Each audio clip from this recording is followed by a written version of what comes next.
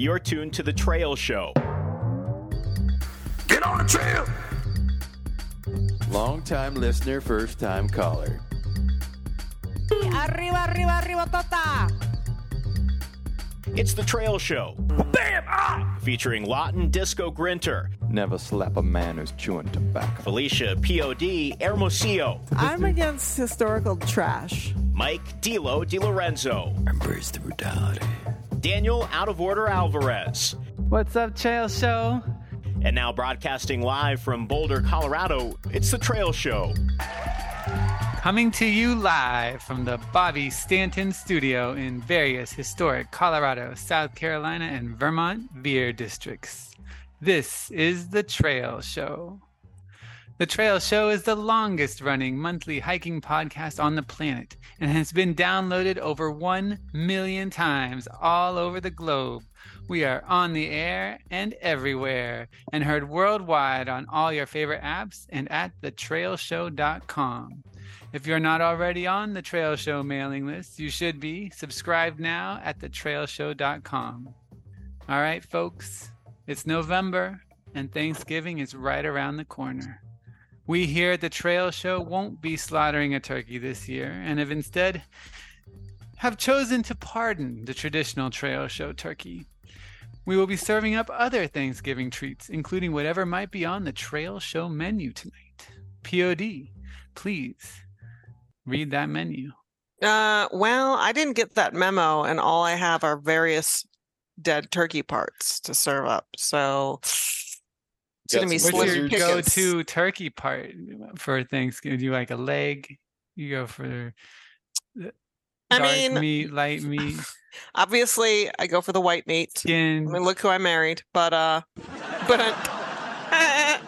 no, ew, skin, gross. No, I cannot do that. I like yeah. I'm not really a meat person all that much. I don't really care that much, but I suppose I probably go for the breasticles. That's what I go for. No, I usually force Disco to eat a leg every year. That's good. I feel like the leg is always looks, and my thought about it is it's better than it actually ends up being in reality. Mm-hmm. No, I think Like the legs picking actually. it up, I'm like yes, and Yeah. then I'm like no, Yeah, no. Now the breast It's pretty- is where it's at. it's pretty good, and we cook smaller turkeys, so the leg's not like a commitment. You know what I Yeah, mean? It's not like You're you not- club somebody with it. Yeah, it's not the NFL Thursday, post football game turkey Yeah. leg. It's just like a Triple leg. O. We typically cook micro turkeys, but this year we're cooking a nano turkey. Oh, You can like barely see it. Cornish game hen or something. A micro Actually, game. we're going to have grilled pork loin for Thanksgiving. Yeah. To be Not completely bad. honest. But on the trail show menu, there is no grilled pork loin for any of y'all except for Disco because he'll be here. No, we've got some. Cornish game hens are A-okay in my book. Quite delicious. Let me ask you this Thanksgiving issue that comes up in my family. My dad tries to eat real healthy, and so his partner always makes him mashed potatoes, but instead of using like butter and cream, she uses olive oil. That's fine. No, Well, see, it's here's not the- fine. here's the It's thing. disgusting. Here's the thing. Yeah. It's one day. It's I- one day. Live your life. Yes. Put Exactly. some butter in the mashed Mhm. potatoes Put some and butter in enjoy the it. mashed potatoes. Put some cream in there. Get it It's all. just like no. I Just let think- it. I let don't it like all those hang types out. of mashed potatoes. I think that tastes gross. And honestly, in this house, we don't use dairy because Disco can't eat dairy. So I have learned over the years how to make really delicious mashed potatoes. And I actually use I think it's called Violife. I put Violife cream cheese in my mashed potatoes Herbalife. and a little bit of unsweetened, unflavored almond milk. And it tastes so, and salt and pepper. It's so good. There's no butter in it. There's not Oh, even I could fake butter see in it. that. Yeah, Beauty, you should maybe. bring those potatoes to Boulder. You could sell them there. They would love them. Right up their alley. It's dairy free. You know what I saw today for the first time was Amazing. mashed sweet Amazing. potatoes. How is it the first time you've ever seen mashed kind of sweet potatoes? potatoes? Are you not an American? Today was Sounds the good. day. I may drop out of the meeting real quick. That's fine.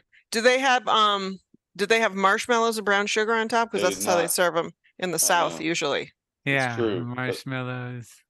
They did not have any marshmallows on them. It was just Which is straight really up. unnecessary. I mean, It's they're already gross. sweet. They're already and sweet. Delicious. Yeah.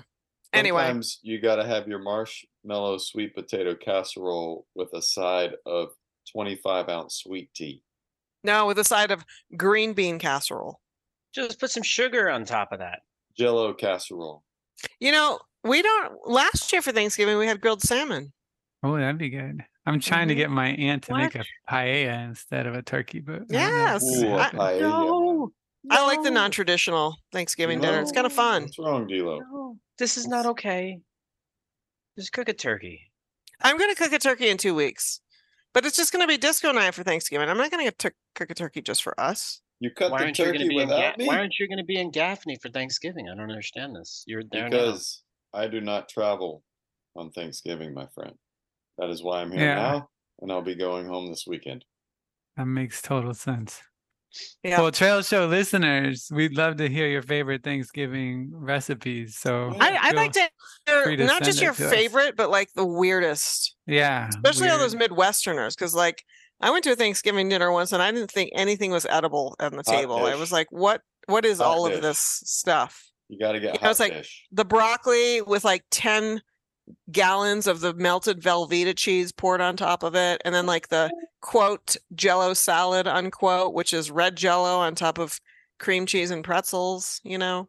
Oh, Where was it? Yeah, there's some. Yeah, Michigan, man. Where Michigan. was that? Oh, Midwestern. man. Talk about we were talking about Triple O's dad could go off the wagon for one day, but if you're gonna go on that wagon, stay off. You should not. You yeah. should just Stay step off away. the wagon. Step away from that wagon, because that wagon, you could do that one day on that wagon. Next thing you know, you're just laid out and you're done.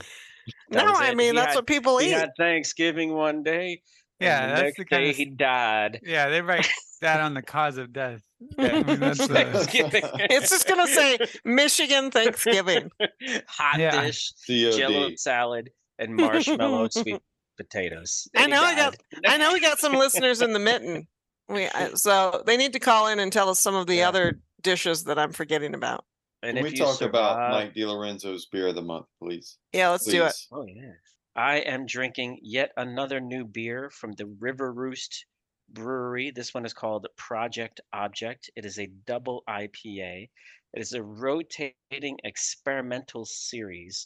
There is nothing here for me to read except that it is project number P0-021. It is 1 pint of ale. It has 8.0% alcohol by volume, and it is made with a Nectaron hops. And the River Roost Brewery is right here in White River Junction, Vermont. And every time I go to the grocery store, they have got something new from this brewery in the grocery store. It's pretty amazing. Wow. Yep. This ahead. one is a little bit too juicy for my tastes, but it's all right. I can't complain. What do you mean by juicy? Yeah. What juice are we It's talking a little about? fruity. It's just a Ah, touch okay. fruity. Mm. It's a touch fruity for an IPA. I kind of as I mature in my beer drinking ways, I like my IPAs to be a little bit more on the classic side and a little bit more bitter and malty than this kind of fruit juice sipping explosion that like my child could drink. I've got a Pennsylvania beer this month that is not from Boo and Slackjaw. This beer I hold in my hand is from America's oldest brewery. It is a traditional lager. It is from the D.G. Yingling and Son brewery out of Pottsville, Pennsylvania. It is, in fact, Yingling lager. I haven't had Yingling in a long time, and it actually tastes a whole lot better than I remember it. So, more Pennsylvania beer. This would be a macro brew. I would say. I'm drinking a lovely Coke Zero. Ooh. I'm drinking a Victory Berry Monkey Fruited Sour Triple Oh, Victory is legit. 9.5%. Ooh. Oh, man. Whoa. Hold on. Yeah, to your Victory seat. makes some really Yeah. good Belgian style beers. Yeah, it's very nice. Where isn't Lots of Victory also from raspberries. Pennsylvania? Where's Victory from? Victory is, Downingtown, Pennsylvania. Ah, how do you Wow, like the that? Pennsylvania beer wagon Mhm. it keeps riding, man. Here in Vermont, it's really hard to buy beer that's not from Vermont. Yeah. I don't even know they let you import beer that's not Hmm. from Vermont into the state. It's really hard.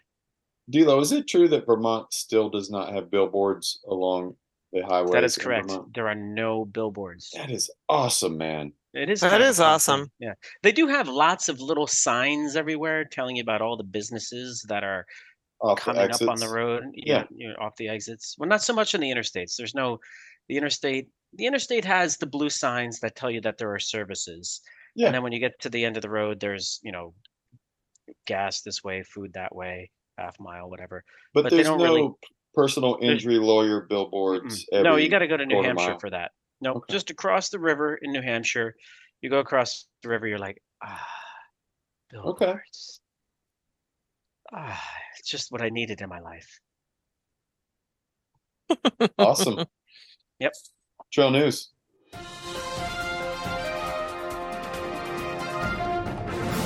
Ladies and gentlemen, tonight we have trail news. Here it is. Okay, let's see here. Well, I'm gonna punt over to you guys. Late this afternoon, there was some frenzy on the text thread about a shelter that's being removed in the Smokies. Oh, Yes, the Overmountain Shelter. why is The it being big red removed? barn. Oh, that one. Okay, Is- yeah. Why? No more. Why is it being removed? Hantavirus.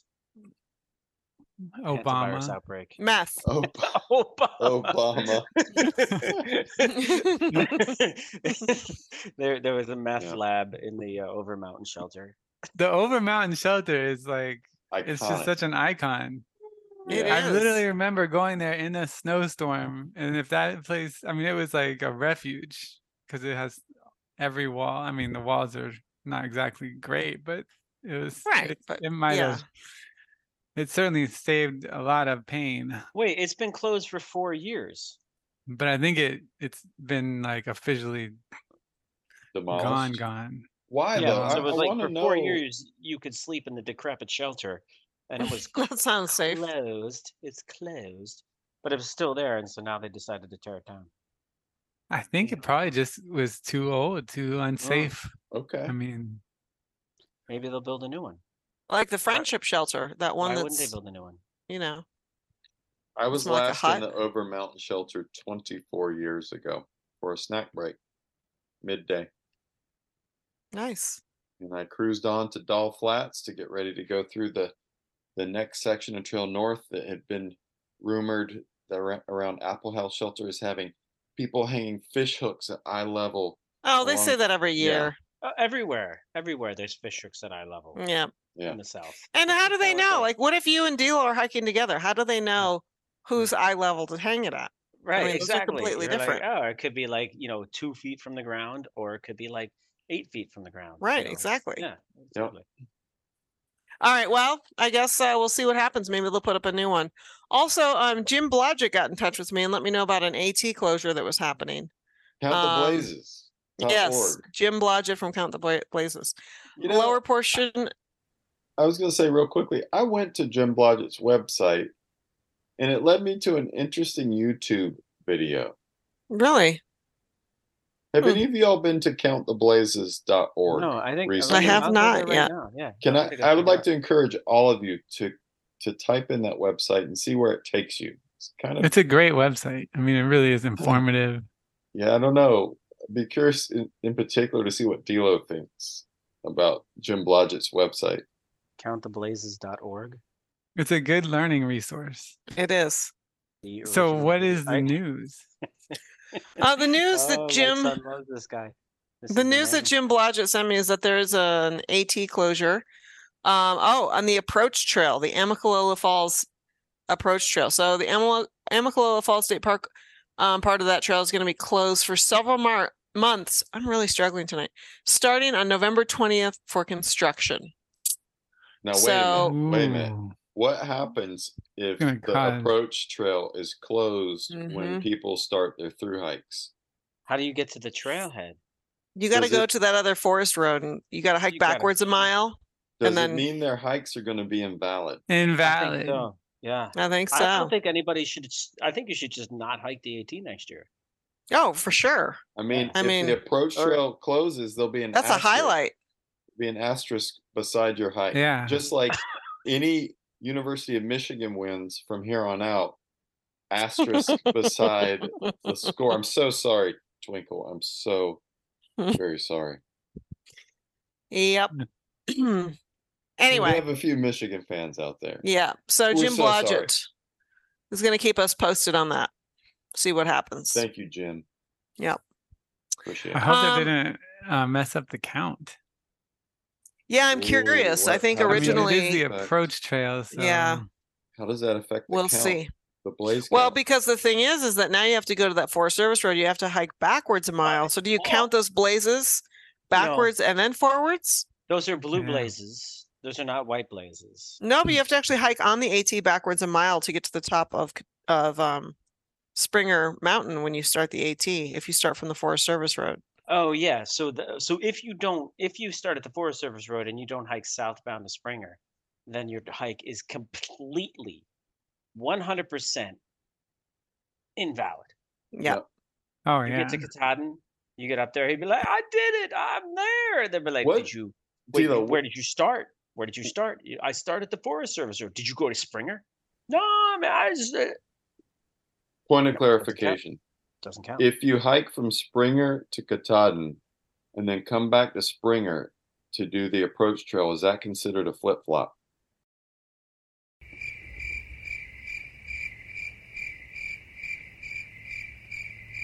And wait, if you hike from Springer to Katahdin, Yes. and then Katahdin back to Springer, No. If you Oh. hike from Springer to Katahdin Yeah. and then you get a ride back to Springer and then hike south on the approach trail, is that considered a flip-flop? no, that's just considered like That's absolutely a flip flop. It a is. flip flop. You didn't know. No, you did. The flip flop is like you have to go up and back. No, that's No, a that's a yo-yo. yo-yo. Yo-yo. Oh, this is on, yellow. Yes, that's a yo-yo. Dude. Oh, you're right. It's a yo-yo, where not have a you- flip-flop. dude, I'm you're sorry. out I'm of the trying loop, to man. share the Count the Blazes. The Pennsylvania with my beer is son. getting to him. counttheblazes.org. Yeah, we'll see. My friend Elvis, he got to the Forest Service road and then was like, "Wait, what? The start's a mile that way, but Katahdin's that way?" He's like, "Nah," and he just went north. He didn't go to His Springer. hike was invalid. Honestly, Dude, I failure. admire With his people first like step. I know. that. Because I do I too. can't do that, and I actually have a lot of respect for them. Me too. Okay, another news item. This just keeps coming back around, people. Pablo Escobar and his hippopotamus. The hippos. The cocaine hippos? The hungry hippos. The cocaine hippos. Hippopotamus. Hippopotamo. El hippopotamo. Uh-huh. So they're gonna start. Why is that so funny? I don't know. Oh man. They're gonna start sterilizing the hippos. Oh, yeah. no. Yes, there's 100 hippos right now. And the plan includes sterilization of 40 hippos a year. Okay. And also they're going to transfer some of those hippos to other countries. And they're also going to possibly euthanize some of the hippos. Because, we talked about this before, that the problem is the population is they're expecting it to explode. So right now they're at 169. And they're expecting that by 2035, if they do nothing, there'll be 1,000 hippos. So that's pretty rough. And it's just wreaking havoc on their ecosystem. So, but for each sterilization, it costs almost $10,000. And it's super dangerous for the hippo, for the crew that's working with the hippo. So it's a pretty bleak situation. So What? Yeah. So I was on the website countthehippos.org No, the it's other called day. cuentaloshipopotomos.org. .org, and I noticed that Jim Blodgett's got a hand in that website too. He's got The some guy clickers likes out to- there. He likes You to got to count walk things around and try to count all the hippos and get and close not enough that die. you can click them. So yeah, Pablo Escobar. He's the gift that keeps on giving. The cocaine hippos just keep coming back around, man. There's no escaping them. Wow. Very interesting. Yeah. So no one stuck in toilets this month? No, there was a person that, got stuck on the mountain, but that's going to happen all the time. Not worth really reporting. There was someone who followed a Google Maps trail that didn't exist and had to be rescued. But I feel like our listeners are too smart to do that. Yeah. Yes, for I sure. agree. Yeah, that's for sure. All So right. yeah, that's it for trail news. We're getting into the winter months. The news gets a little thin. So, you can expect this type of hard-hitting journalism from the Princess of Darkness in the future. All right, Dila, let's start with you. Trips this past month.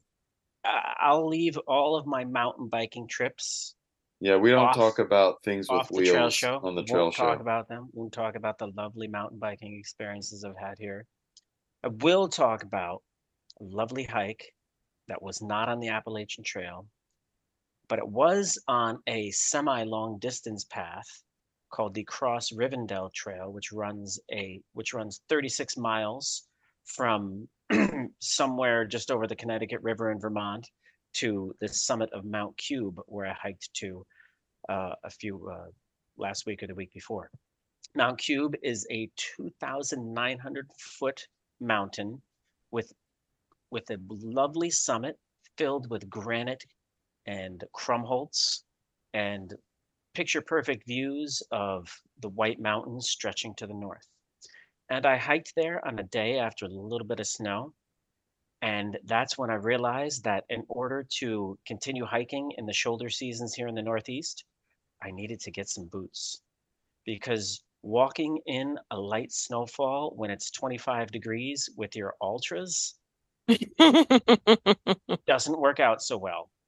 So a week or two after that, I got myself a nice pair of insulated Polar Tech waterproof boots that are Ooh. comfortable, and I could slosh around in the snow with them, probably even shovel my driveway with those things, walk my son to school when it's snowing.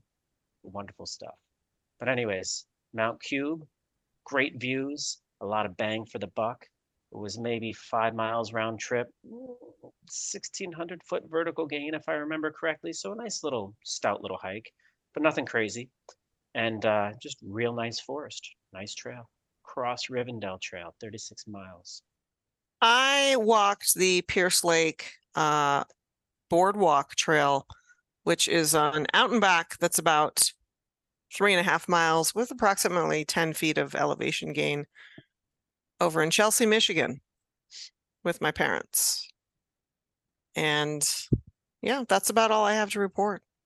I've just been keeping it local here when I've been in Salida. So, Keeping it local. I went and hiked part of the Palmetto Trail while I ran Ooh. it. It was a section called the Peak to Prosperity Passage. It's about 10.8 miles. It's an old rail. It's a rail to trail. Mm-hmm. It crosses like 20 bridges, including an old railroad bridge over the Broad River, which is a pretty big river, which is really nice at one end. And it ends just like it just ends at, like, they just stopped transforming the track into a trail, and it just has a sign that says the end. There's no parking lot at the end. It just ends. Like the nearest parking lot is like a mile back. Okay. So yeah, they still have a little bit of work to do to connect them, but What did you do when you got to the end? I went back to You the turned beginning. around. Yeah. You did a yo-yo. Oh, yo-yo. But it was nice. It was, very pretty. The colors are changing. It was nice to think about how this trail will hopefully one day be all connected and you can walk across the state of South Carolina. I mean, you can do it now, but you have to figure out a few sections to connect. Gotta take your life into your own Sounds hands. nice. And when I got back, there was a wedding that was happening along like the big bridge had like this wedding reception that it was enclosed. But right when I was getting close, I think they had finally said their vows and they were clapping right at the end, and it was like they were cheering for me. But they were. Did you run up? Did you run up in the middle? Hey, thanks a lot. No, I stayed away respectfully. But it was a interesting wedding. All the bridesmaids were wearing red. The bride was in black. The groom was in like biker paraphernalia. I don't know. It Like seemed like leather a and fun stuff? wedding. A fun wedding. Yeah. Very cool. Sounds like a Michigan Thanksgiving to me. Trail magic. I mean, it's not right. By that, I mean it's not right. It's not right. Hey, Michiganders enjoy their Thanksgiving. I know. Okay. Do they like their hot dish up there? Do they eat the They hot dish? do, and they enjoy it. They're not all uptight about their like us you New know, Englanders. The people in New exactly. England. Thanksgiving. Their macronutrients. You So know. my trip report is actually a good segue into our trail of the month. So I'm currently in South Carolina, and today I hiked a section of the Over Mountain Victory National Historic Trail, which is actually a 300-mile commemorative motor route, but there's 87 miles of walkable pathways that parallel the motor route. And I was on a section of the walkable pathway about 4 miles from my mom's house today. And I actually posted a photo on our socials, so go check out a picture of that. I just did a short, like, couple-hour hike, and the fall, it's mid-November. All the beech trees and the oak trees are in, full fall color. The temperature's nice. The bugs have gone away. Like, this is the perfect time to be hiking in the That southeast. is nice. Weather. Yeah. And I tell you what, with that, let's take a break. And when we come back, we're going to feature the Natchez Trace as our trail of the month, and a unique group of guys that, or I should say, a group of guys that did a unique traverse of said trace. So don't go anywhere.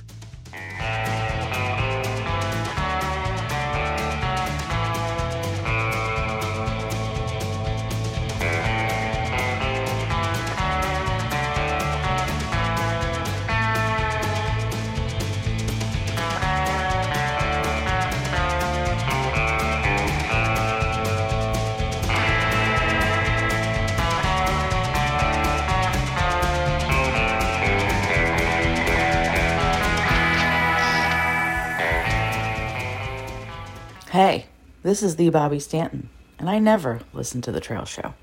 All right, folks, the Trail Show is back, and we have two special guests on this month's show.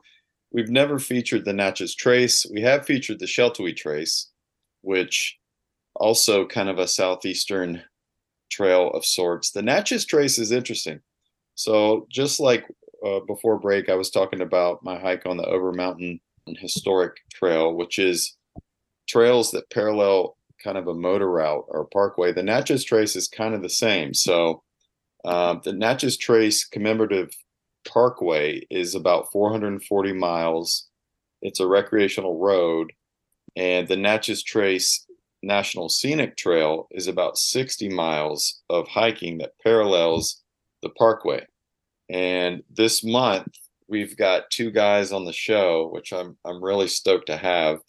Moondog and Justin, who did an end-to-end of the 440-mile parkway via skateboard. And I know that there's people gasping and pulling their hair out. We've been doing the show for 11 and a half years. We've never featured any trail of the month where the mode of travel was not directly on foot, but these guys did it through hiker style. So, well, I would also argue that when you're skateboarding, you do technically have one foot on the ground most of the time, right? That's a good point. And it's self-powered without a motor. So yeah, let's get into it. Moondog and Justin, thank you for being on the show tonight. Yeah, thank you for having us. Yeah, appreciate it. Absolutely. So let's just start with the Natchez Trace? Where is it? What states does it go through? And when did you guys do it? So we just completed the Natchez Trace southbound in mid-October, and it goes through 3 states. It starts in Nashville, Tennessee, goes southwest to Natchez, Mississippi, and it just clips northwest Alabama as well. But most of it is in Mississippi. I'd probably say about 2/3 of the route is in Mississippi. And Okay.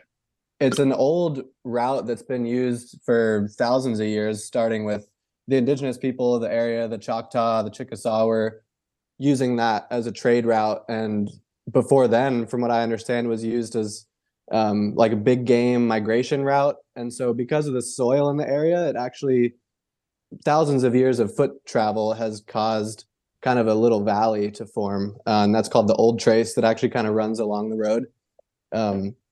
So that's kind of cool to kind of be a part of that. And in the olden days of early America, that was actually the old Southwest United States before we even owned land west of the Mississippi. So that was kind of like a frontier of sorts in the early 1800s. And the Natchez Trace back then, obviously we took land from the natives and we used that for our own travel. And so it's kind of had a complicated history, and now it's a paved national park scenic trail.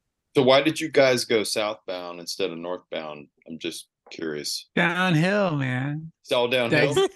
Exactly. Actually, whenever we first started talking about it, I pitched that we go northbound. And luckily, Justin talked me out of that because it was definitely more downhill for us. Okay. Was it? Okay. Yeah. Yeah. I don't know what I was thinking. It would have been awful. Well, and honestly, I guess before we get into the Natchez Trace, so you guys have through skated other things, right? So give us a little background on that. Like, how did you get into this niche? This is super niche, man. For sure. Yeah. It's kind of a microscopic community. Yeah. I grew up skating and kind of did the whole like photographer, filmer, skater thing through like high school and college years. And then later on, I got more into distance skateboarding, and at the same time was getting into backpacking, and kind of saw how you could combine them, even though people weren't really doing it with like a through hiker mentality. Like the gear we carry is the exact stuff you'd see a through hiker on the PCT carrying, like the exact same gear. And so when I graduated college, I skated across Florida end to end. It was like 1,000 miles from the Alabama border down to Key West. Yeah. And I did that southbound, and Moondog was through hiking the Florida Trail, carrying a skateboard with him, because the Florida Trail is notorious. Yeah. The roadwalks. A lot of roadwalks. And so he started his southbound hike before me, and I heard about him because that was like the second time anyone had attempted the Florida Trail with a skateboard. And so we ended up meeting at like a Trail Days event in the middle of my skate, and he'd actually gotten off trail, and that was the first time we'd met in person, and we were just kind of going back and forth, and decided I somehow convinced him to ditch the walking and maybe just try something where we just skate. And so from then we ended up going to New Mexico together maybe a month or so later, and we skated northbound from the Mexico border to the Colorado border. And so that's a lot of uphill. Yeah, that was a lot of uphill. Yeah, that was my God. Yeah, so that was unique, and I mean it's different than hike, because obviously you're on open roads, but you are also completely self-supported, camping, mostly like stealthing it, like any broke through hiker would stealth in a city park on their resupply. That's like what we were doing every day, pretty much, sleeping under bridges and parks and open rangeland. So many questions about this. Like this question that's been brewing in my mind that I've always thought about is like, do you have one like really huge leg from like the whatever that's called switch, man? Or no, do the pushing? you push with both feet? And there's a word for pushing with both feet, right? What is the word? Switch. No, push switch. It could be called Mongo, but Mongo is usually considered like that would be your dominant way of pushing, and Mongo is using your front foot to push. Yeah. But otherwise you would switch. And since I grew up skating, I learned that like pushing both ways, and so for me it helps. Okay. Yeah, keep the. That's too keep it bad because I kind of really wanted to symmetrical. imagine the two Yeah. of you in like tiny little hiker shorts with one like Popeye leg, just like huge leg. And then, I mean, I know everybody has a ton of questions, and like you said, your setup is mostly similar to like a traditional thru hiker. But I'm curious about the skateboard itself. Like, do you have to carry like bearings, wheels, like an Allen wrench, all the things, A lot of our gear is actually built to go long distances, and it's just incredibly reliably built. So we've never really had a problem out there. We do generally carry a bearing with us just in case something happens, but sometimes we forget it also. But really, we don't need to carry much extra gear with us. Not like an extra wheel or anything? Do you carry a No. skate tool? Wow. Do you carry one of those like I don't know if they still make them, like those skate tools with the bearing popper and then a couple different like hex head like wrenches, like I forget what those things are called, but I we found use like a tiny little metal thing that it basically is like a key ring, yeah. and that Oh, has like keyring style. it's like it's got an opening for your kingpin and your Yeah. axle, and then Phillips head and whatever, an Allen key. So you do for the carry a small bolts. skate key, yes. A tiny little thing, and then I'll carry one bolt and one nut and one bearing. That'll cover the bases. The wheels last forever. The board Okay. would have to be a freak accident and get run What over. kind of wheels do you use? Because like wheels are a thing. Like people have different wheels for different types of skateboarding. But do you have like really tall soft wheels, or do you have like really tall hard wheels, or do you have wide wheels, soft wheels? Tell us about your wheel.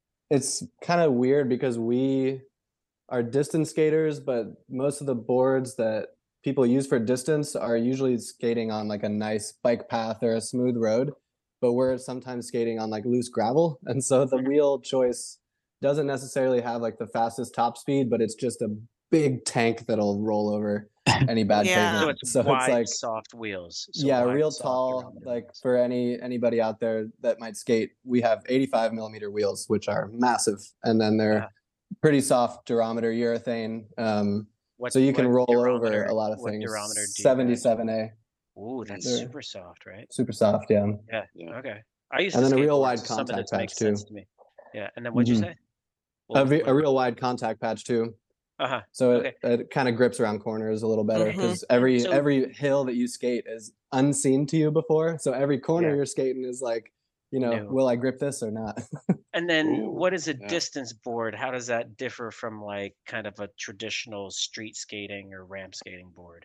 The distance boards their trucks are mounted through the board, and so that kind of lowers the platform a little bit to the ground. And then the deck itself also, where you stand, is lower than the trucks are. And so it has a double drop effect. And so that basically means the distance your leg has to go to the ground is shorter, which is more efficient for pushing over a lot of okay. pushes. You Mhm. might call Oh, that yeah. like camber, right? There's like some camber. I wouldn't call it camber because camber kind of means that the Camber trucks is are like at the same a little- spot, whereas Yeah. the deck itself lowers and then flattens out in the standing platform. So the standing platform is completely flat, but it's just Oh. dropped below the trucks. Does it just kind of go like Mhm. that? Mhm. Really? It's some wizardry. Yeah. This So is it's not a we've flat deck. Huh. we've never ever talked seriously about any piece of gear on the show. Yeah, Except until for the today. So this is pretty exciting. We're actually talking about skateboards and wheels, so that's Yeah. pretty great. Distance skateboards are kind Now- of like Oh my god. long trucks that like the Yeah, flatbed D'Lo, trucks can you that look it up on Google, okay? We're No, gonna I move can't. on I with the don't interview. know. I want our guests to talk about this. But every aspect of how that thing is built was based off like how we do. So like everything, how we do things. So like everything is like built for the things that we're gonna see ahead of us, and like the unforeseen things, like Justin was saying. Yeah. So At like any even though point- it's like simple mechanics, like everything is just designed down to like even the little things. At any point during the through skate, did someone pull up in a vehicle beside you and roll down the window and yell, "Do a kickflip"? Oh yeah. Really? That's a good one. Yeah, we love that. Okay, good. Yeah, no, both D'Lo and I have skate backgrounds. I never learned tray flips, but I skated street for a long time in my teenage years and my 20s, and I miss it. I don't do it anymore because I don't want to die. And at the ripe old age of 47, I would probably die. I don't know. Now, I have a question. Justin, you said that you're also a through hiker, and Moondog, I'm not sure if you are as well, or a long distance hiker.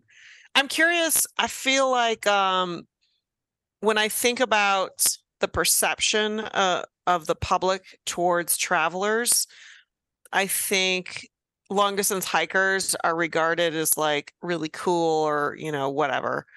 And I think people think about skaters as punks.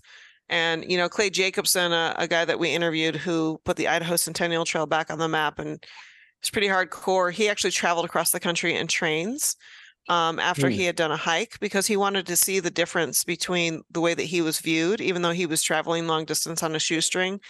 The way that he was viewed by the public was very different. And so I was curious, since you've been in both worlds, I was curious if you experienced any differences, or if you noticed that at all, that the way the public interacted with you was perhaps different as a skater versus a long distance hiker.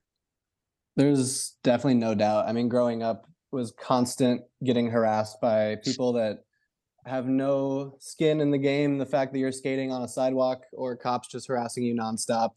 And then, I mean, I got off the Colorado Trail this fall, and that was my first actual through hike. And I mean, I'm sure a lot of people can relate to being on a popular trail like that, where you're kind of lauded when you get into town. Yes. People know about Yep. you, and hikers, they're not entitled, but they do expect, some level of, there'll be trail angels there, or people know about where my trailhead is. It's easy to hitch and stuff like that.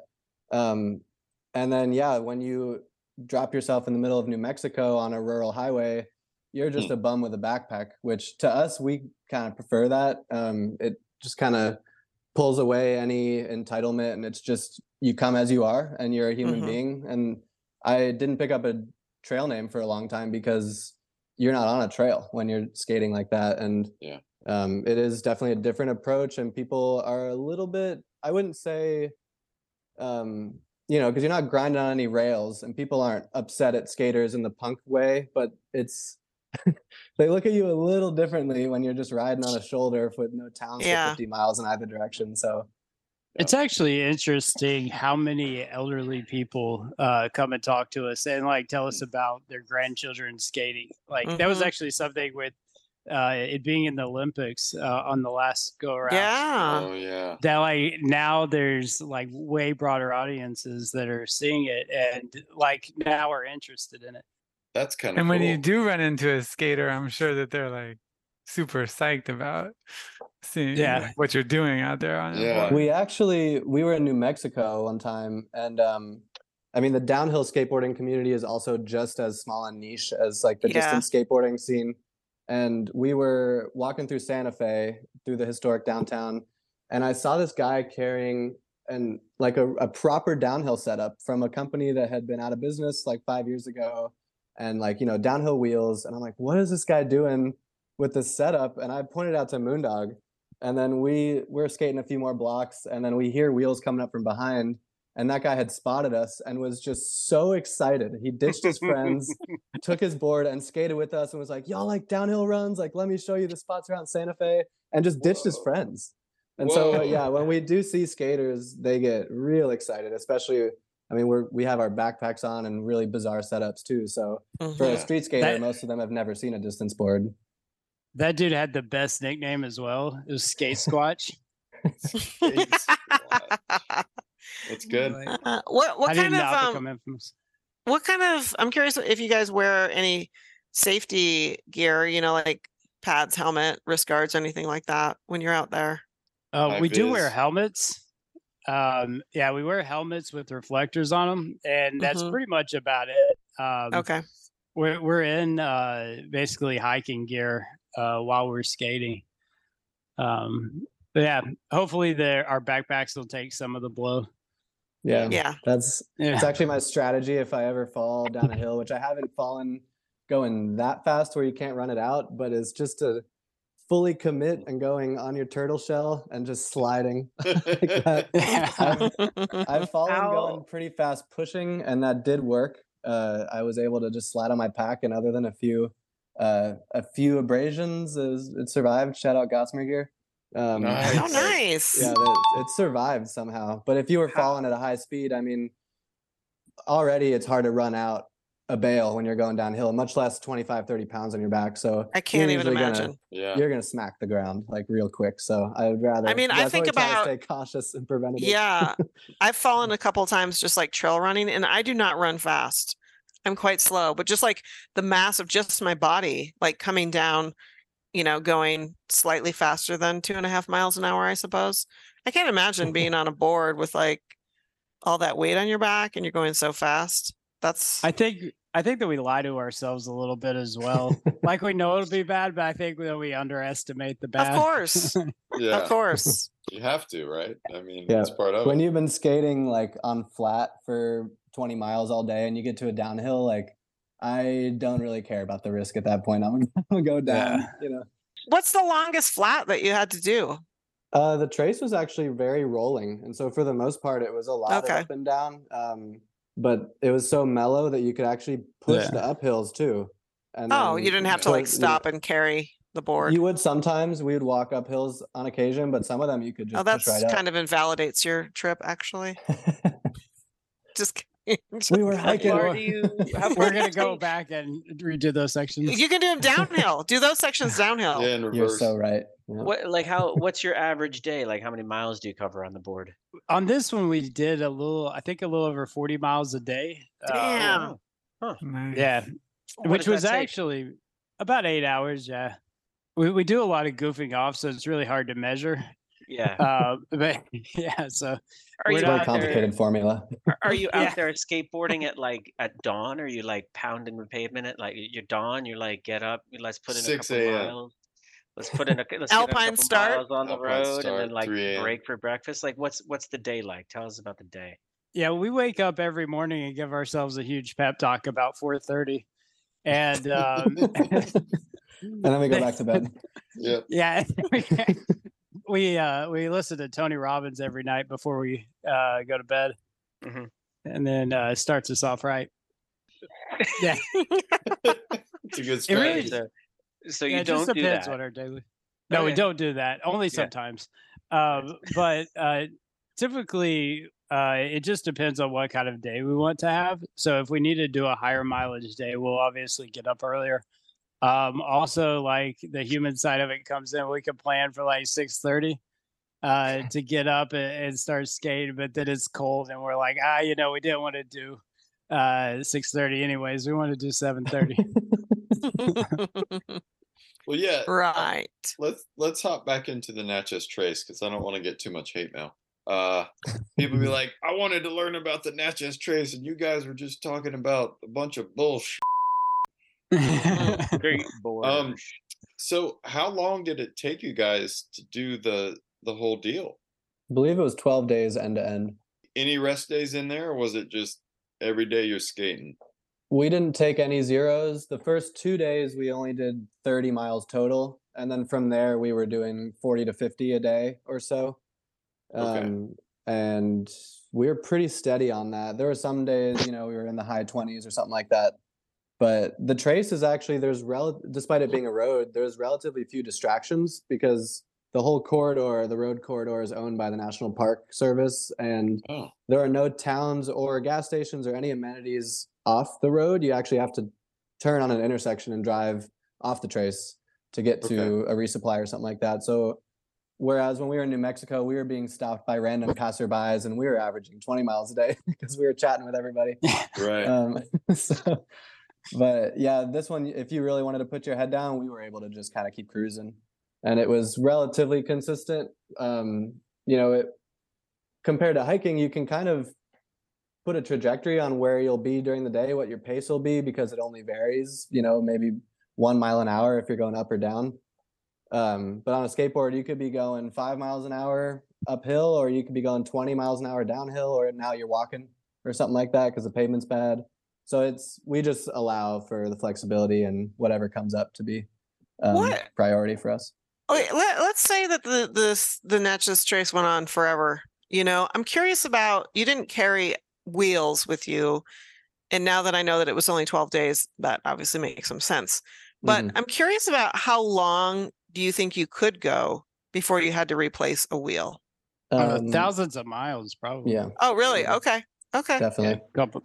This might be a good time to mention. So Chad Caruso, who did the Skate Across America this past summer, he skated from Southern California to the coast of Virginia over, I think, 57 days. And he did it on the same set of wheels. And I want to say that was 2,000 miles. Now, granted, his wheels were completely destroyed. Looked gnarly. He probably should have changed them out, but he just kind of wanted to see if they would go.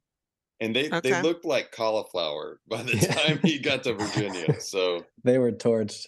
And he was also skating a street deck, like a traditional street board with street trucks, but with softer wheels, whereas we had real big wheels. And so I've had a set of wheels last 3,000 to 5,000 miles, and I think that would be you really, they wouldn't be torched and chunked like Chad's would be. It would more be like the performance of the urethane would kind of go a little bit and not be as responsive, but his were completely chewed up. Like that was crazy. We've had relationships that didn't last as long as a set of wheels. Oh, that's fantastic. During the day, do you, like, as you're skating down the road, do you carve across the road, or do you just stay on the shoulder and keep a straight path? What do you do? Ideally, just like have fun and skate. Like that's the part of being on a skateboard, is you can like have fun with it. The Trace actually doesn't have shoulders, which is the only negative, although there's so few cars that it really wasn't even much of an issue. But on the open roads in New Mexico or skating across Florida, Moondoggo's familiar, like you're really sticking on that 3-foot shoulder and you're getting buzzed by semis. And so it can be real dangerous sometimes on open roads, but the Trace was very chill. We compared it to like a bike path, honestly, for the most part. There were so few cars and they're all accustomed to a lot of bikers and stuff. So they fully move over for you. So the Natchez Trace, it sounds like, it doesn't sound like something you would want to hike, honestly. Well, there's 60 miles, right? It's actual footpath, but that's different than the parkway, right? It is. Not to put them on blast, but we actually tried to hike some of the miles, or to hike some of the trails, and we actually found that some of them on the old Trace like weren't being kept up with, and that was kind of disappointing in a way, because like we wanted to like follow the footsteps of like people from thousands of years ago, and like how I think how like they need to take better care of it so that they can keep people interested and keep coming back there, because you're not going to go hike a trail that you can't hike on unless you live in Idaho. Then that's pretty much your only option. Yeah, you don't have any so choices. it sounds like okay. So I was thinking that was where you guys were is like the official route, but it sounds like there's also a kind of a footpath, but that's just not maintained. Yeah, part of the historic Trace that in some areas has that, it's called the sunken Trace, where the footpath historically has literally trod out a rut in the ground. And where that is best preserved, they do try to have a trail network through those areas. And so I forget what I think they broke them up into sections. There were like 4 sections along the Trace, and along those 4 separated sections, there was a cumulative 60 miles of trail. Wow. But yeah, some of it was maintained, some of it very much was not. And as far as we could tell, where were we? Around Tupelo, and there was an old cutout of a newspaper of some fellow who had through hiked the Trace just the whole 444 miles by foot. But I don't know how many people are doing that, because it's really just walking along the side of the road and occasionally hopping on those trails. But I think a lot of people will do it to complete their 11 national scenic trails. Yes. And it is all kind of looks from the road. It kind of looks the same. Like it changes as you go like further in one direction. But yeah, it would not be maybe necessarily a terribly fun trail to do for 444 miles. Yeah, I noticed the Park Service has information on their website about bicycling the Trace. And I'm curious, did you guys see a bunch of bicyclists out there? And if so, what did they think about what you guys were doing? Were they just like perplexed? Yeah, we actually had some great experiences with some bicyclists on the trail. Like a couple of them pulled us up an uphill, and nice. Yeah, and That's so great. yeah, we asked about it as a joke, and then they were like, "Yeah, let's do it," and so they pulled us up this hill. And so that was very, but yeah, most people were like interested in what we're doing. Like very rarely do we get a very negative comment. Like people are generally interested in it. Yeah. Yeah, they were asking about our gear and like, how many miles a day y'all doing? And we were like, Right. 50. And they were like, we do 50. So the bicyclist said that. Yeah. Okay. Yeah. What about rainy days? Did you guys skate during the rain? Yeah, we got rained on. I think it was like the first 2 or 3 days, and then again toward the end of the trail. And the fun thing about skateboarding in the rain is you get wet from the ground up because the wheels just spit it right up into you. So you get wet from the ground up. Yeah, so that rain jacket really doesn't do a ton for you. And so that just, it's like hiking in the rain. It kind of sucks, but you can't really just sit around all day. So we just kind of get wet. Skate under an umbrella. Right. Like Mary Poppins. Yeah, use it like a sail someday. What about the downhills in the rain? How is that? Yeah. Got to be dicey. Yeah, you lose grip for sure. And you can, it's a lot like drifting in a car. I mean, or hydroplaning in some situations, if you really take a corner, you'll just completely lose traction. And so, yeah, the hills, a lot of the times, the steep ones, you do kind of carve to control your speed and grip corners. And so, yeah, you're a little bit, you're praying to whatever you believe in on some of those corners. Wow. Oh, that's my incredible. God. That is so cool. As far as the Natchez Trace goes, so like you're really on this parkway. Where are you guys sleeping on an average night on the Natchez Trace? A lot of times we'll like typically just kind of go until we get tired and then just start to look for a spot. Generally we're stealth camping, just finding out like whatever works best. And we practice leave no trace principles. So we're in and we're out, and the next morning you can't ever tell we've been there. It's kind of cool because it is technically all a national park. And so there's all these really cool like shelters, or not shelters for travelers, but just, interpretive areas where they show about the indigenous people or the natural features of the area. And those kind of have like little mini lean-to shelters, like 3-sided things. We would sleep in there often. There were some bike camps, but there were only 3 in 450 miles. So I think we stayed in one of those along the Tennessee River, which was a half-a-mile bridge skate across the Tennessee River. That was really, really cool. Did you sleep in any bathrooms? Yes, I did. Sleep in bathrooms. Yes. Yeah? Tell us about it. That was day 3 of the just sogginess of like the first 3 days we got rained on. And we pulled up real late, and we were just kind of like, man, is it going to be like this the whole way? And Moondog found a spot for his tent, and I was like, man, I just don't want to deal with this. So I'm a gentleman. Propped open. What kind of a toilet was it? What kind of a bathroom? It was a privy. So yeah, I mean, I like a Forest Service privy. Yeah, it was. Yeah, I mean, it was Park Service maintained and pretty small. But I kept the door open so that you could get some air. But also so that they'd see me before they come in, because it is a road, and so that's like the only stop for some people going from town to town. And so I wanted to make sure they knew someone was sleeping in there before they come in. So, but yeah, that was proper. You got to get your hiker trash moments in. I feel like after you've done a long trail, and I feel like a lot of long distance hikers have had that experience. I've slept in multiple bathrooms myself. Off trail or? No, actually one off trail. I did sleep in a bathroom on a Utah trip when Disco and I were courting. We met up in Utah, and that was an emergency situation. I got a urinary tract infection, and we were camping in Kodachrome State Park, and I was like having to pee every 15 minutes, which is what happens. And then every time you pee, it feels so painful. And I was just getting so cold because I kept getting out of the sleeping bag. And there was a bathroom there. It had like 3 stalls in it.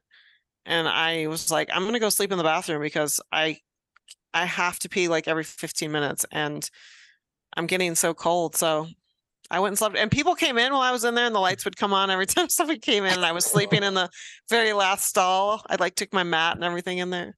But I feel like once you've had that experience, like you look at when you're road tripping and stuff, and you come across like a really clean roadside bathroom, you're like, damn, this would be a sweet bathroom to find in bad weather. Like this would I be could totally amazing. sleep in here. Totally. Yes. I feel like it changes your perspective a little bit, Yeah. but I do have one small complaint about my bathroom is the dang lights were on all night long. oh no. I just That's like a little put a dirty sock over my eyes just as like a blind. And that was kind of sad. But You know, I've That's a good taken trail tip. yeah, and I've taken to always traveling with a buff now Yeah. because Mhm. in those situations you can pull it up and it's like a little nicer than a dirty sock. And Little, it stays yeah. on. A little Stays fancier, on yeah. better. Yeah. Did you guys have any Park Service employees inquire as to what the hell you were doing? Moondog. So we actually had a park ranger in like the park ranger police car Yep. pull up beside of us as we're going downhill, and he rolls his window down and he's like, "I got an email about you." And Okay. I was like, "What?" And he's like, "I got an email about you," and we're like literally moving side by side as he's telling me this. I like get a little bit closer to his car. And I was like, "Well, was it a good email or a bad email?" And he was like, "It was a good email." And he like said some guy's name, and he's like, "Somebody's trying to get a hold of you." And I was like, "Hold on 1 second, we'll stop and talk to you." And he's like, "Enjoy the hills, boys. I'll meet you at the bottom." And he just drove down and waited for us at the bottom of the hill. Wow. That's really cool. That's Yeah, that funny. guy was awesome. Yeah, Mhm. what was I can't remember the relationship, but the person was trying to get a hold of us that knew Justin. Okay. Yeah, I was this last work season. I was working out in Arizona, monitoring eagle nests there for work, and where I was working was like right off the AZT. And I befriended a trail angel off the Arizona Trail, and she would invite me over whenever there were other hikers that came to her house for dinner and stuff. She was like, "Come over and meet, the cool hikers that I have for the night or whatever." And so it was actually the day that Moondog told me about the Natchez Trace, and we were kind of brainstorming, and we usually decide things within like 20 minutes. And so within the first 20 minutes, we were like, "Let's do the Natchez Trace sometime in the fall."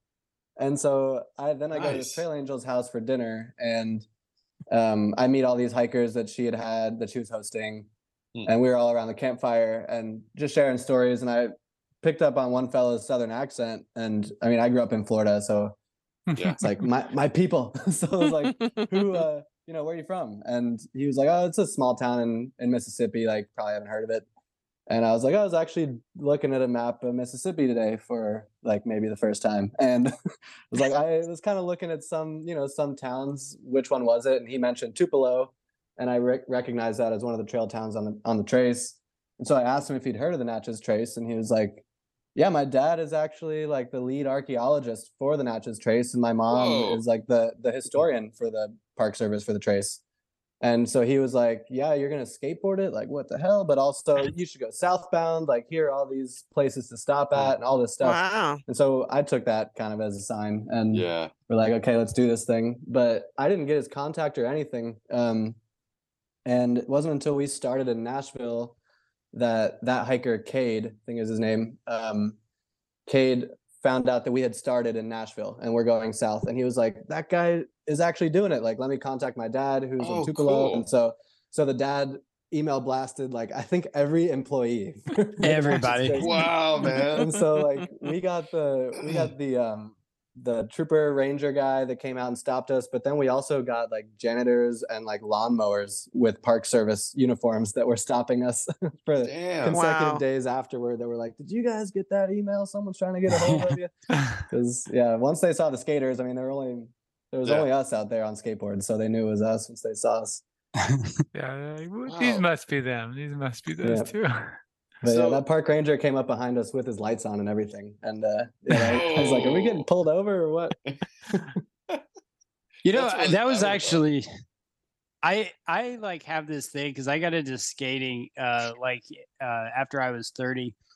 But I always thought it was cool how skaters would get in trouble with the cops. And it's been like my goal to get in trouble with cops as I'm skating. But kind of like we were talking about the changing of times, like that's behind us. Like now they're just excited that we're doing it. Wow. And I whenever he came up with his lights, I was like, it's happening. I was like, finally, I'm gonna be a real skater. Right. It's probably gonna I'm make gonna have to run from the police. right. Skateboarding is not a crime, man.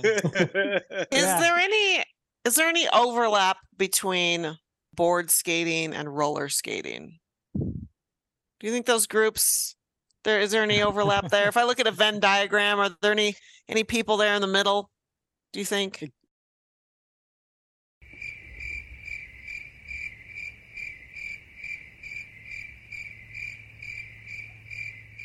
It kind of angers us that you've even asked it. Yeah. Yes. Perfect. Interview at this point. Yeah. We're done here. Hey, I could have asked Right. about rollerblading, okay? At least I asked about roller skating. Well, I mean, nobody really roller skates anymore. It's all rollerblading. What? D'Lo, I thought you were going to roller skate the Florida Trail. What are you talking about? No, Roller I skating is never cool said I was going again. to roller skate the Florida Trail. Or No, you roller go ski. skating at a- You said roller Oh, ski. oh bro. yes, I was planning on roller Ooh. skiing. Roller skiing is different than rollerblading. That's Roller skiing true. is much more, that's much more acceptable than Hardcore. rollerblading. Rollerblading, it is what it is. But roller skating, nobody roller skates except if you're going to like a roller skating rink with Roller like children. derby. It's kind Actually- of coming back now. Actually, a lot of people It are is, yeah. using See? roller skates on street obstacles and at skate parks and stuff like that. All right, And, I guess I'm a has-been. It's fine. people do try. There's a race I compete at in Miami. It's like an ultra marathon event, and it's just a 24-hour race. You just skate as many miles as you can. And there's a category for roller skaters with quad skates, and people skate Whoa. 100+ miles in 24 hours on roller skates. It's kinda Wow. crazy. Damn. Mhm. Not to boast about her too much, but my girlfriend actually just tried roller skating with a pack on and ended up doing like 120 miles in 2 days and skated What? out, camped, and then skated back. No way, dude. Yeah. So What was- maybe it is possible to See? do long distance roller See, skating. I'm not crazy. Yeah, I'd you say are the a little hardest bit. I might be thing- crazy, but Yeah. this doesn't prove that I'm crazy. Interesting. Okay. Huh. I mean, the hardest part of that, probably on a logistics basis, would just be having people know that you're roller skating. Yeah. I also think roller skating, and we're way off. We've gone way Yeah, off the rails here. we're But way off let the me just rails. say, I mean, roller skating is a little more similar to hiking. Okay, so that brings it back to the trail show aspect.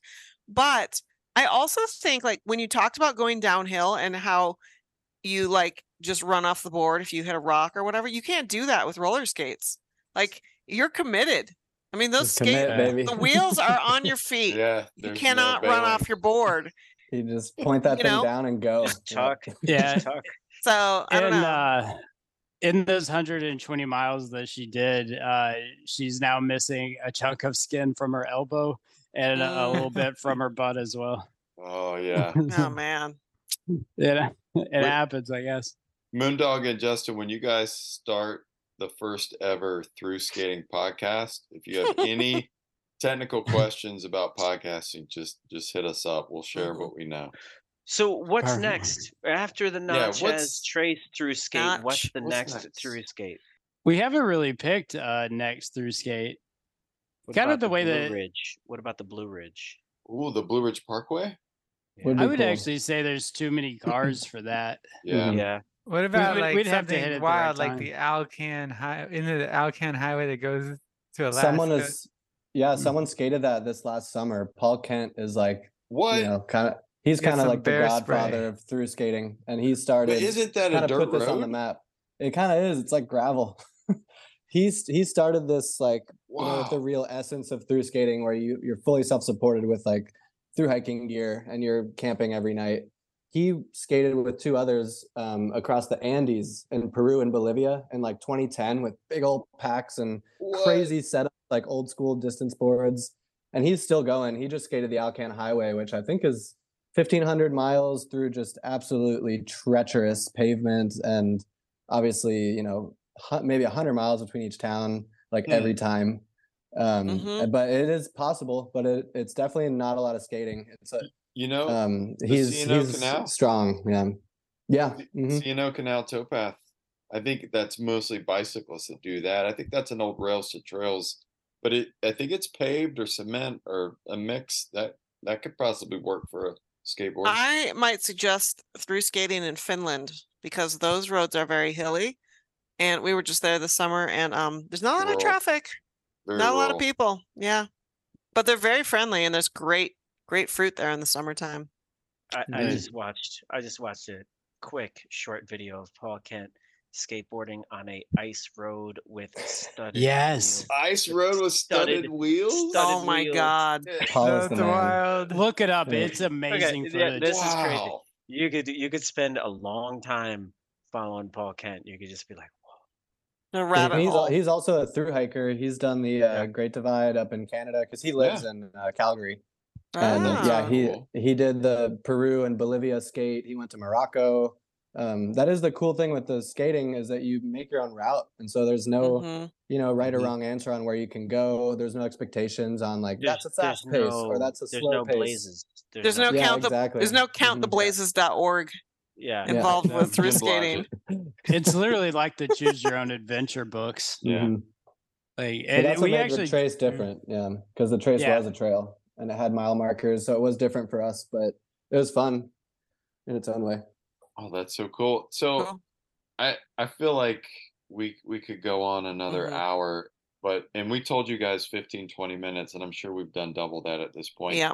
And Moondog hasn't slept in like 4 days, so we need to let him go. Is there anything else about the Natchez Trace or about through skating in general that we haven't asked you about that you guys want to get out there? I would say for skaters that are curious, there's a lot of skaters out there and a lot of backpackers, and I'm sure there are Venn diagrams where there's some overlap. I mean, like us. Yeah. And I would say the biggest obstacle to through skating is the danger of it. If you're not used to navigating, your own downtown on a skateboard, then going on a highway is going to be terrifying. And sometimes you have to hop off the road and make some sketchy decisions, and people aren't expecting you out there. But the trace is, I'd say, the safest one to do, and it has a route for you. There's an end mark. There's no terminus necessarily, but we don't get terminuses on through skates either. But yeah, the trace, I'd say, would be the perfect starter for someone trying this out. It's 450 miles. You can skate it pretty chill. It's good pavement, and it's kind of already laid out for you like a through hike would be. I think one of the things about through skating that makes something like the Natchez Trace like more enjoyable is like when you're in a car and you drive those 444 miles, you're like, that was a nice, lovely drive. But like when you're on a skateboard, you literally have to like go through towns, and you get like the true essence of what a place is really like and what the people there are like, rather than it just being something that you see out your window. Yeah. So the whole idea of slower travel, right? I mean, you can kind of interact with more if you're traveling at a slower pace. So. Yeah, that's what's beautiful about like through hiking is you kind of learn more about can learn more about a town by being there overnight than people that have lived there for quite a while. Do you guys have any photos of your through skate of the trace online? We do on Instagram. Okay, where should we point people? Mine is Rooptown, ROOPTOWN. And mine is my name, Justin Bright, with number ones instead of the letter I. Real complicated. Yes. We'll put links to both you guys' Instagrams. That's awesome. I think your trail name should be Just In. Like, that's just in. I've never heard that one before. So yeah, I might pick that up. Oh my God. Well, Moondog and Justin, thank you guys. Thank both of you for coming on the show tonight to like educate all of us about through skating and what you guys did on the Natchez Trace. This is really unique and really cool. So thank you both. Yeah, we Yeah, appreciate thank you being so on. much for having us on. Awesome. Well, it's nice meeting you guys. And Yeah, nice to meet you. thanks for joining us on this junk show that we call a podcast. And thanks for telling us about through skating. We knew nothing about it. Yeah, very Absolutely cool. nothing. It's It's great. a whole thing. Oh, It's yeah. a whole thing. Thanks for having half hikers on, half skaters. That's all right. awesome. And let us know what you're doing next. We'd love to have you back on in the future. For sure. Awesome. That'd be great. Cool. All All right. Cheers, guys. Cheers. Have a good night, all. All right, folks, we're going to go to break. When we come back, we've got so a couple of hotline calls, maybe some Ask a Hiker with D-Lo, and who knows. Don't go anywhere.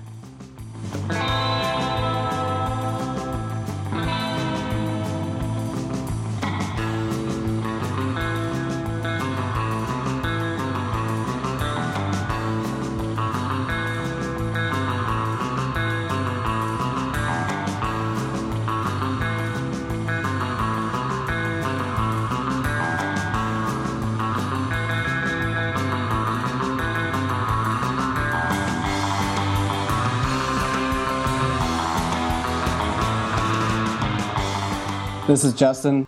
This is Moondog. And I never watch. What was the name of the show again? Trail Show's back, and we're going straight to the hotline. Well, we can report that Mr. Marvin Maverick Kessler has kept his promise because we only got one hotline call, and it was not from him.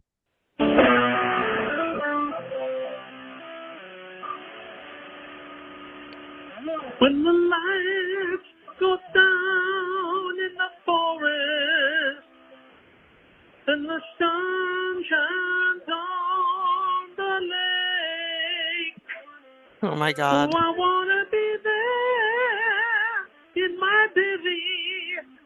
Oh,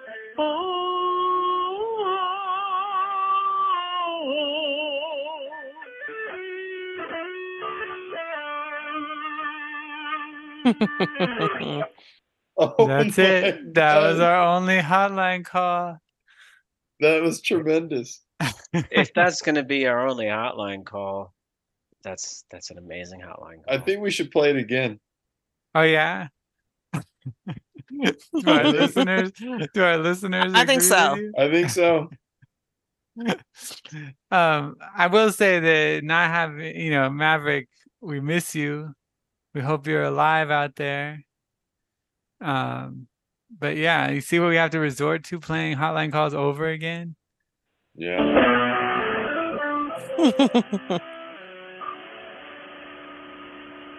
when the lights go down in the forest and the sun shines on the lake, oh, I wanna be there in my bivvy. Oh,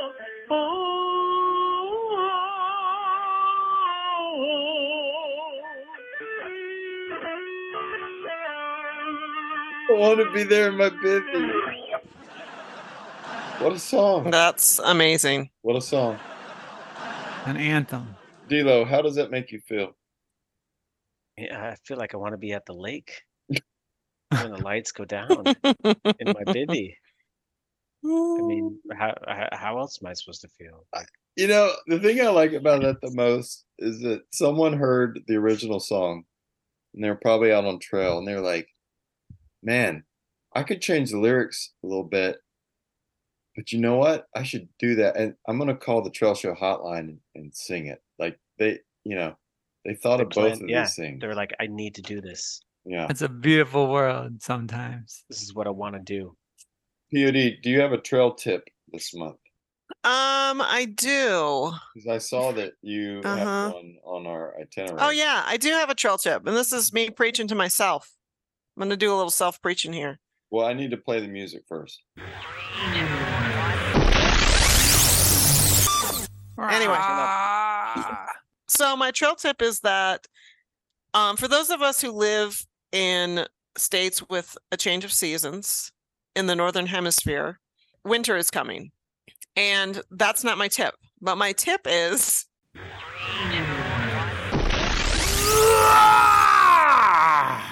that it's a perfect time. It's a perfect Thanks, time. Jon Snow. My tip is that now's a good time to do some planning. This summer I did a lot of rehiking of things that I've already hiked. I did not hike very much new stuff, and that was okay because the summer previous I wasn't able to do anything because of my back. And that's just kind of what I felt like I wanted to do. I just wanted to like do stuff around here and also going and doing new things requires planning. You got to know where the trailheads are and the conditions and blah, blah, blah, blah, blah. And so what I've decided for myself is that I need to actually invest some time this winter in planning out some trips for next season so that when that time comes, I'm not bogged down in the planning, and the planning isn't a barrier for me to go do things that I love. And I am really lucky to have mountain access right here, and I could pull a Delo and just do the same peaks every single summer. But what I would like to do is mix in some stuff that's new as well. So my trail tip, I could go do Ring the Peak every summer if I want to, but my hope and my goal is that I will do some planning this winter so that I can go do some new things next year. Yes. Flagstaff Mountain. I'm not sure if you noticed, POD, but I actually moved to the other side of the. I know. I was just taking a pock shot when the opportunity was there. It's fine. It's fine, but it's not Camelback accurate. You know, the saying goes, you can never step in the same river twice. So yeah, don't feel bad if you go on the same trails. I don't feel bad. I had a great summer. I really enjoyed my summer. There's also something to be said about like being on a trail multiple times and knowing it well. That's all POD does. And I'm going to continue to go up Chavano and Yale and all those mountains. How many times you go up Chavano this summer, POD? This summer, I don't know, 6, 8. Okay, you're giving Delo garbage for going up the same trails. You went up Chavano 6 times this summer. That's my backyard hike.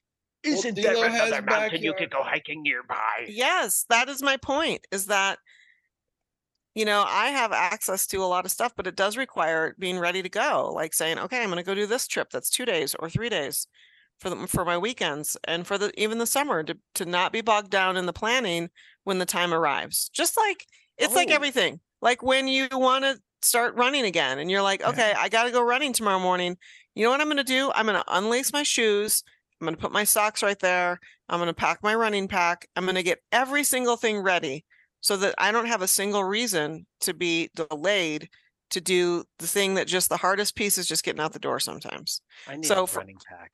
For me, for hiking, sometimes going on trips, because I often go on them by myself, is like the planning piece. Like I got to plan it out and figure it out. And that's fine. And I drag my feet sometimes and I find an extra task to do. But once I get out there, I'm so glad that I went. So POD, on the internet, you can find a lot of research and people that have hiked the hikes before. Of course. But you know what I like to do? You know what I like to do? I like to bookmark those pages so that I don't have to find them all again. And so that I've just got like a folder in my bookmarks of all the hikes in the Adirondacks. Like next time in the Adirondacks and I'm looking for family hikes, I've got like 10 family hikes all right there.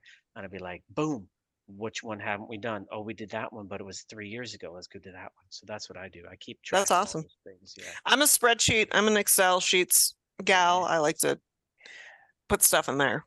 Yeah, so put it in the spreadsheet. Yeah. That's right. Yeah. So that's my tip. My tip is put it in a spreadsheet. Mm-hmm. I like to bookmark bowling alleys. It's not only that, like it's taking away all the little barriers, right? Like, so the planning you're talking about, but also like collecting the gear, putting it in a bag, like all these things. If you can like reduce the barriers, so as much as possible, can I tell you guys so about one of my? I need to tell you about one of my big barriers right now. One of my big barriers is if I drive to a trail to go for a trail run, which I might do tomorrow, I need some place to put my phone, keys, and wallet. And I no longer have a hip pack. So my big barrier right now is a lack of a hip pack, lack of a fanny pack. And I might not be able to leave the house tomorrow. Well, I guess you'll be riding that bike then instead. Because I can ride my bike to a trailhead to go for a trail run. No, I meant the stationary bike. No, I don't ride that. Is that thing back there? No, I don't ride that thing. No. It's going to be 60 degrees tomorrow. I'm not going to ride a stationary bike. Dilo, I've been bookmarking bowling alleys on my computer. Really? Oh, would you care to tell our listeners about that, Disco? No. He doesn't want the secrets out. No, it's a secret. Anyway, moving on. Should we go into our donors? Yeah. Sure. We've got our monthly, our VIPs, our heavy hitters. Bernard Wolf, Russ Not Fuss Kinder, Craig Pisco Gully, Bobby Walters, Trevor Smoke It If You Got It, the Bowl Man, Jeffrey Cottonmouth Caldwell, Diane Pinkers, David Sarcasm the Alfitty, Justin Quality Knowles, Ingrid Gerard, Pat the Bouncer Dixon, The Weekend, Ammon the Bruce, Renee Shira Patrick, Wesley the Haggis Addict Greenwood, Kevin Chickpea Cross, and Sasha Honeydew Codette. Timo Not Tim Williams, Tommy the Meat Popsicle Stevens, Brandon Lost Balls Love Lady, Phil Felipe Gilbert, Dave the Old Ancient Prehistoric Hale, Tony Sheboygan Brewing, Hits, Rachel Die Bama Die, Merchant, Danthomp, Son, Richie Rich, Lemuel Glasgow, Mark Willie G. Homeyer. I need it. Daniel Fundip Sharp, Kill Bill Cottrell, Vermont. Woody Yukon Caboose Bass, Matt Phantom of the Opera, Tim the Hooch Hoochins, Paul True Love, Baby, Tyler the Kerminator, Kermowade, Andrew Paget, Pat Pipkin, Bob Hobo Evans down on the farm, Victor Flamingo Newton, Terminator, Simon the German Vampire Rosenfeld, Die Bama Die, Marvin Maverick Kassler, El Aicador. Those gatos have been crushing it lately. Jack Thigh High Billings, Jim the Heathen Hebner, Paul Tebow Chisholm, and our one-offs. We've got a major one-off this month, people. Oh boy. We've got the largest one-off in Trail Show Nation history. Glenn Van Paske. The one and only GVP, not to be confused with TVP. Very different things. Very different. GVP. Sir, we salute you and we thank you for keeping the Trail Show alive. Yep. Feeding us. Yeah. And it's funny because those guys brought up Gossamer Gear tonight in their interview. Yeah. So there you go. It's all full circle. Unprovoked. Yeah. Totes. Yeah, that's our donors. I think that's everybody for the month. With that, we should go straight into Trail. No, not Trail of the Month. We've already done that. Ask a Hiker with Mike DiLorenzo. Dilo, did you get any questions this month? No, not really. Okay. All right. Well, actually, no, I think I did. What? Wait. Wait. I'm sorry. We have one question. Okay. Should I read it? Please. Is it that time? It is. It's that time. Okay. On a recent walk in the woods, 2 questions came up. Are there foods you only eat on the trail, but never eat at home? And if you could bring something to fight a bear in the woods you didn't have to carry into the woods, what would it be? My answer for context is the Blue Horse outside the Denver airport. The second question started with one of us thinking how we would start a service where we just fight bears for people in the woods so they quit asking what hikers do about bears. When hiking, all questions are valid. And this question is from Boo and Slackjaw. Shout out for all the beer. Should we instant mashed potatoes? Okay, yeah. Okay. Let's tackle question number 1 first. Yeah, I would agree. Actually, that was my answer to question number 2. Yeah, totally. Fighting a bear. You'd bring instant mashed potatoes to fight the bear. Okay. Oh, because you throw you throw it into the bear's mouth. It dries it up and then doesn't want to eat you. Or if you throw it into its eyes, it can't see, and then you could hit the bear in the nose, and then it would run away. All right, so I think I think it like most everything I ate on my first through hike would fall into this category. But as I've done more hiking, I eat less and less. You know, let me just say this. There is one food that people eat on trail that they should not only never eat at home, but they should also never eat on trail, and that would be tuna mac. I hereby nominate tuna mac to be deleted from anyone and everyone's trail diet.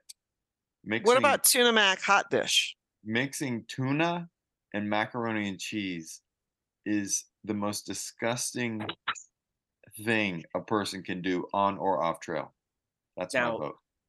Now, you could mix tuna and chicken, and it's just less disgusting. What? Tuna and chicken? I think tuna mac is fine on trail. I think tuna mac is fine in Triple life. O, why? But anyways, Why, man? I Why would you wouldn't say do that? it. I but think tuna and everything's. chicken is- I think everything's kind of fair game on trail. I'm with Disco though. There's not much that I eat on trail now that I don't eat in the real world. I just eat different I used proportions to of mix it. instant mashed potatoes with stovetop stuffing on the trail, and that was my dinner. Yeah, that's gross. Like, what kind of life is that? You know what I do? It's like a Something life I have without on trail. protein. Yeah. Something I have on trail that I don't consume very much of in my civilian life, but every now and then I do is Crystal Light purple drink with caffeine. I used to drink warm lemonade Crystal Light on trail. Like, what kind of Yeah. life is that? But I mean, sometimes I'm eating stuff on trail that I wouldn't like the form of it, right? Like I don't make dehydrated black beans What? in real life. I just do. use DoD real does. black beans and make black beans. Yeah, that's true. I do Right? eat Like, more but whole I will, beans. but I'll eat the dehydrated, like refried beans on the trail. So Yeah. it's just a version of my real life stuff. I have them at school for backup lunches. I also like when you get the dehydrated refried beans and you open the package, the ones on top are giant flakes because they haven't been broken yet. So I like to eat those ones like chips. So that's very exciting. I watched my friend Matty Speedo Erlas put Cheetos in a packet of tuna and eat that. What kind of life is that? You know, Disco and I have talked about this, how it'd be really funny to have people, and I may have mentioned this before, have people over that think through hiking is like this amazing glamorous thing and serve them a trail meal. So serve them like a Kenor side or Lipton side, whatever it's called, cheddar brock or whatever. It's And spam. yeah, and be like, but wait, I have some, chicken packets or whatever, and like rip open a foil packet of chicken and just, scrape it in there. And like put in like an extra ramen, like spice pack. Yeah, and then put Yes. salt and olive oil in there. And then you can be stir that. like, Yeah. serve them some room temperature, watered down emergency, right, to go with it. And then you're like, but wait, for dessert, there's Twix. Like just the typical lame hiker meal. I watched my friend Matty Speedo Erlas take warm water in a bottle with instant oatmeal and pistachio pudding, shake it up, and drink it like a Slurpee. What kind of life is that?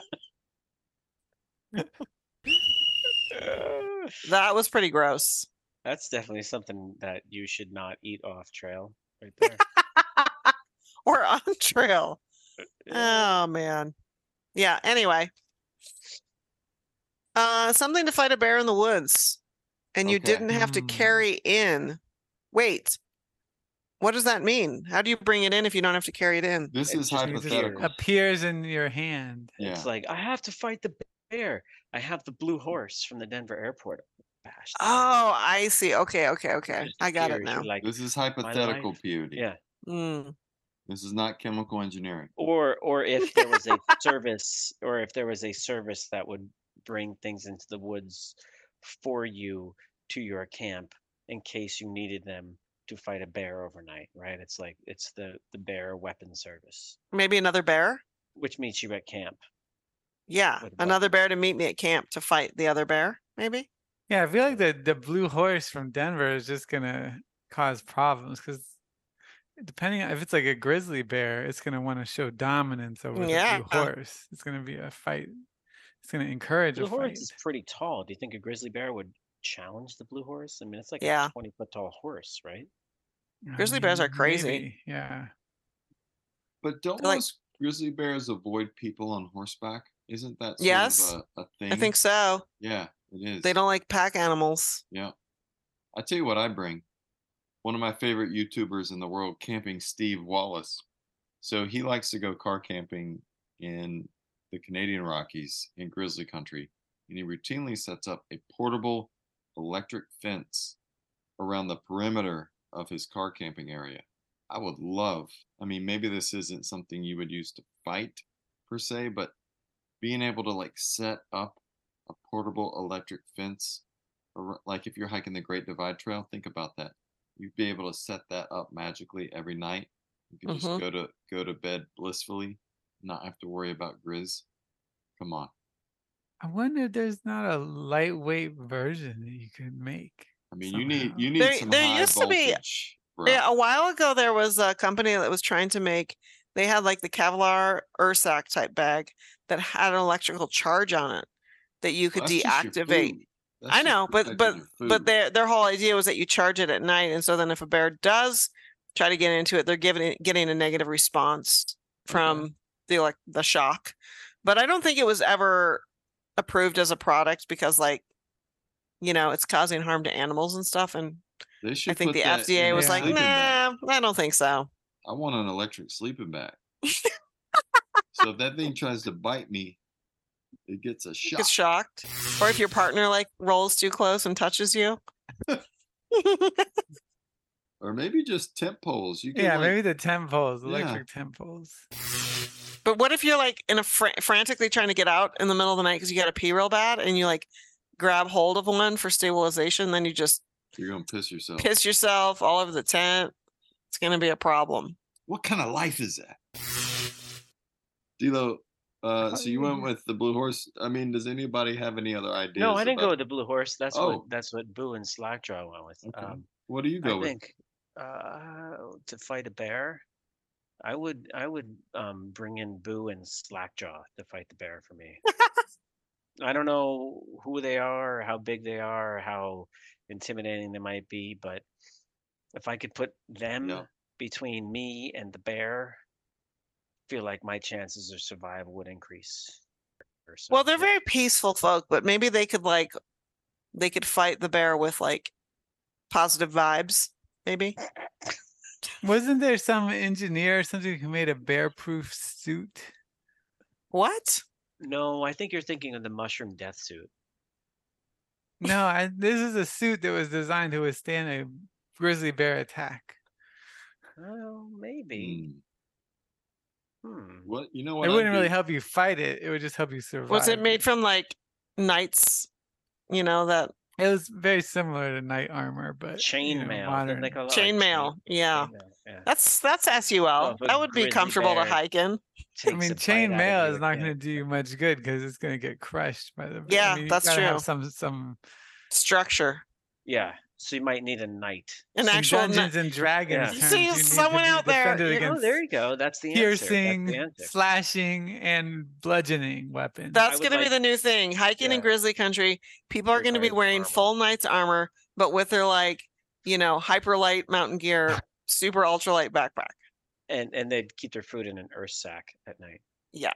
What about a jetpack? With a charge.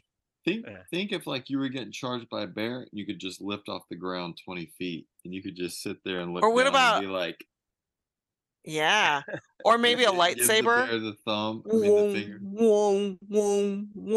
No, I mean I just like the idea of being able to lift off the ground and float, 15, so what if you were feet. What if you floated real high in the air so the bear couldn't get you, and then you could have like a real long poker and you could poke it in the eye and start messing with it?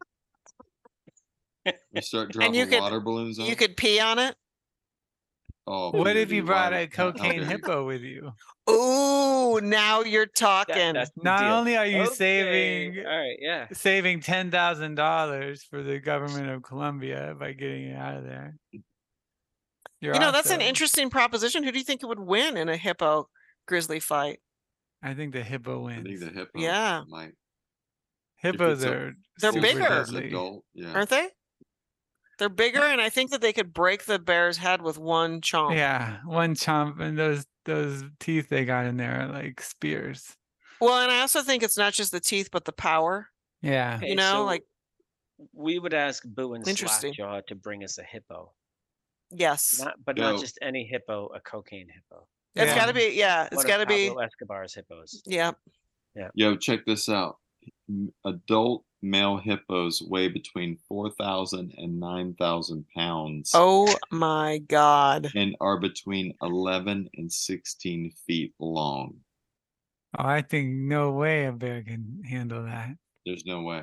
That's the ticket. Wow. You bring a cocaine hippo with you up in there. That's Just think if you had a meth crazy. hippo.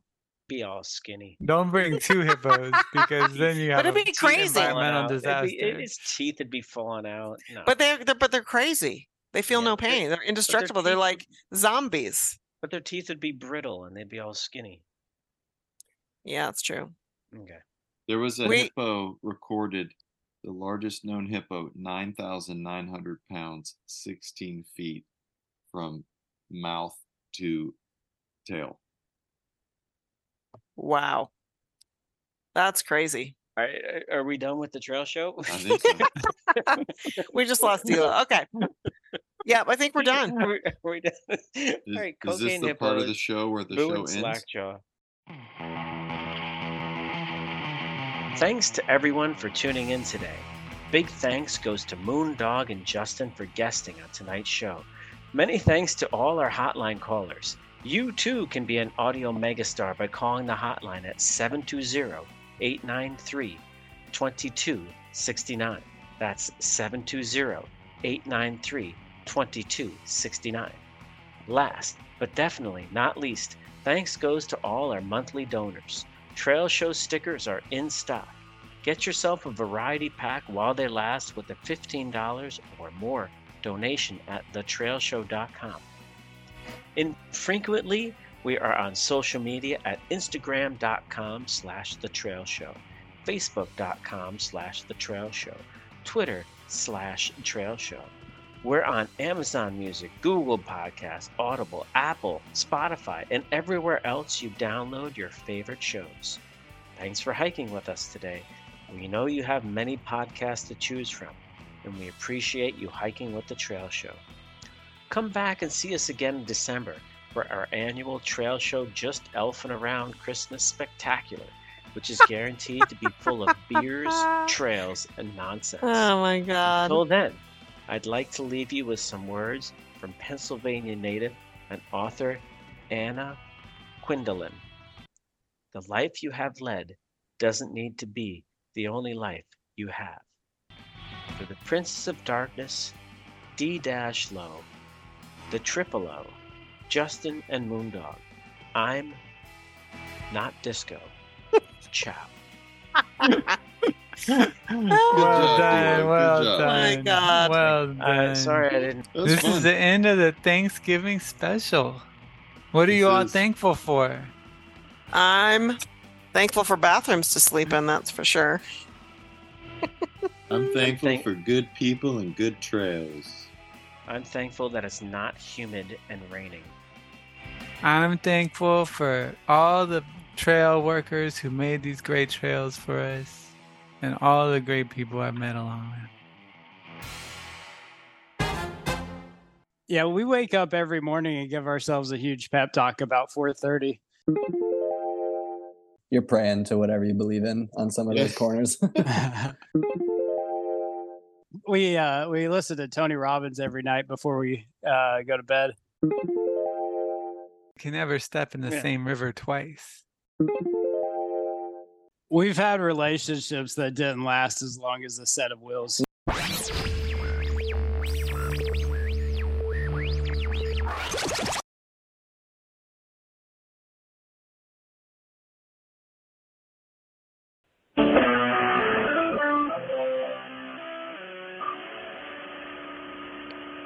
When the lights go down in the forest the sun shines on the lake. Oh my God. Oh, I wanna be there in my busy. Oh,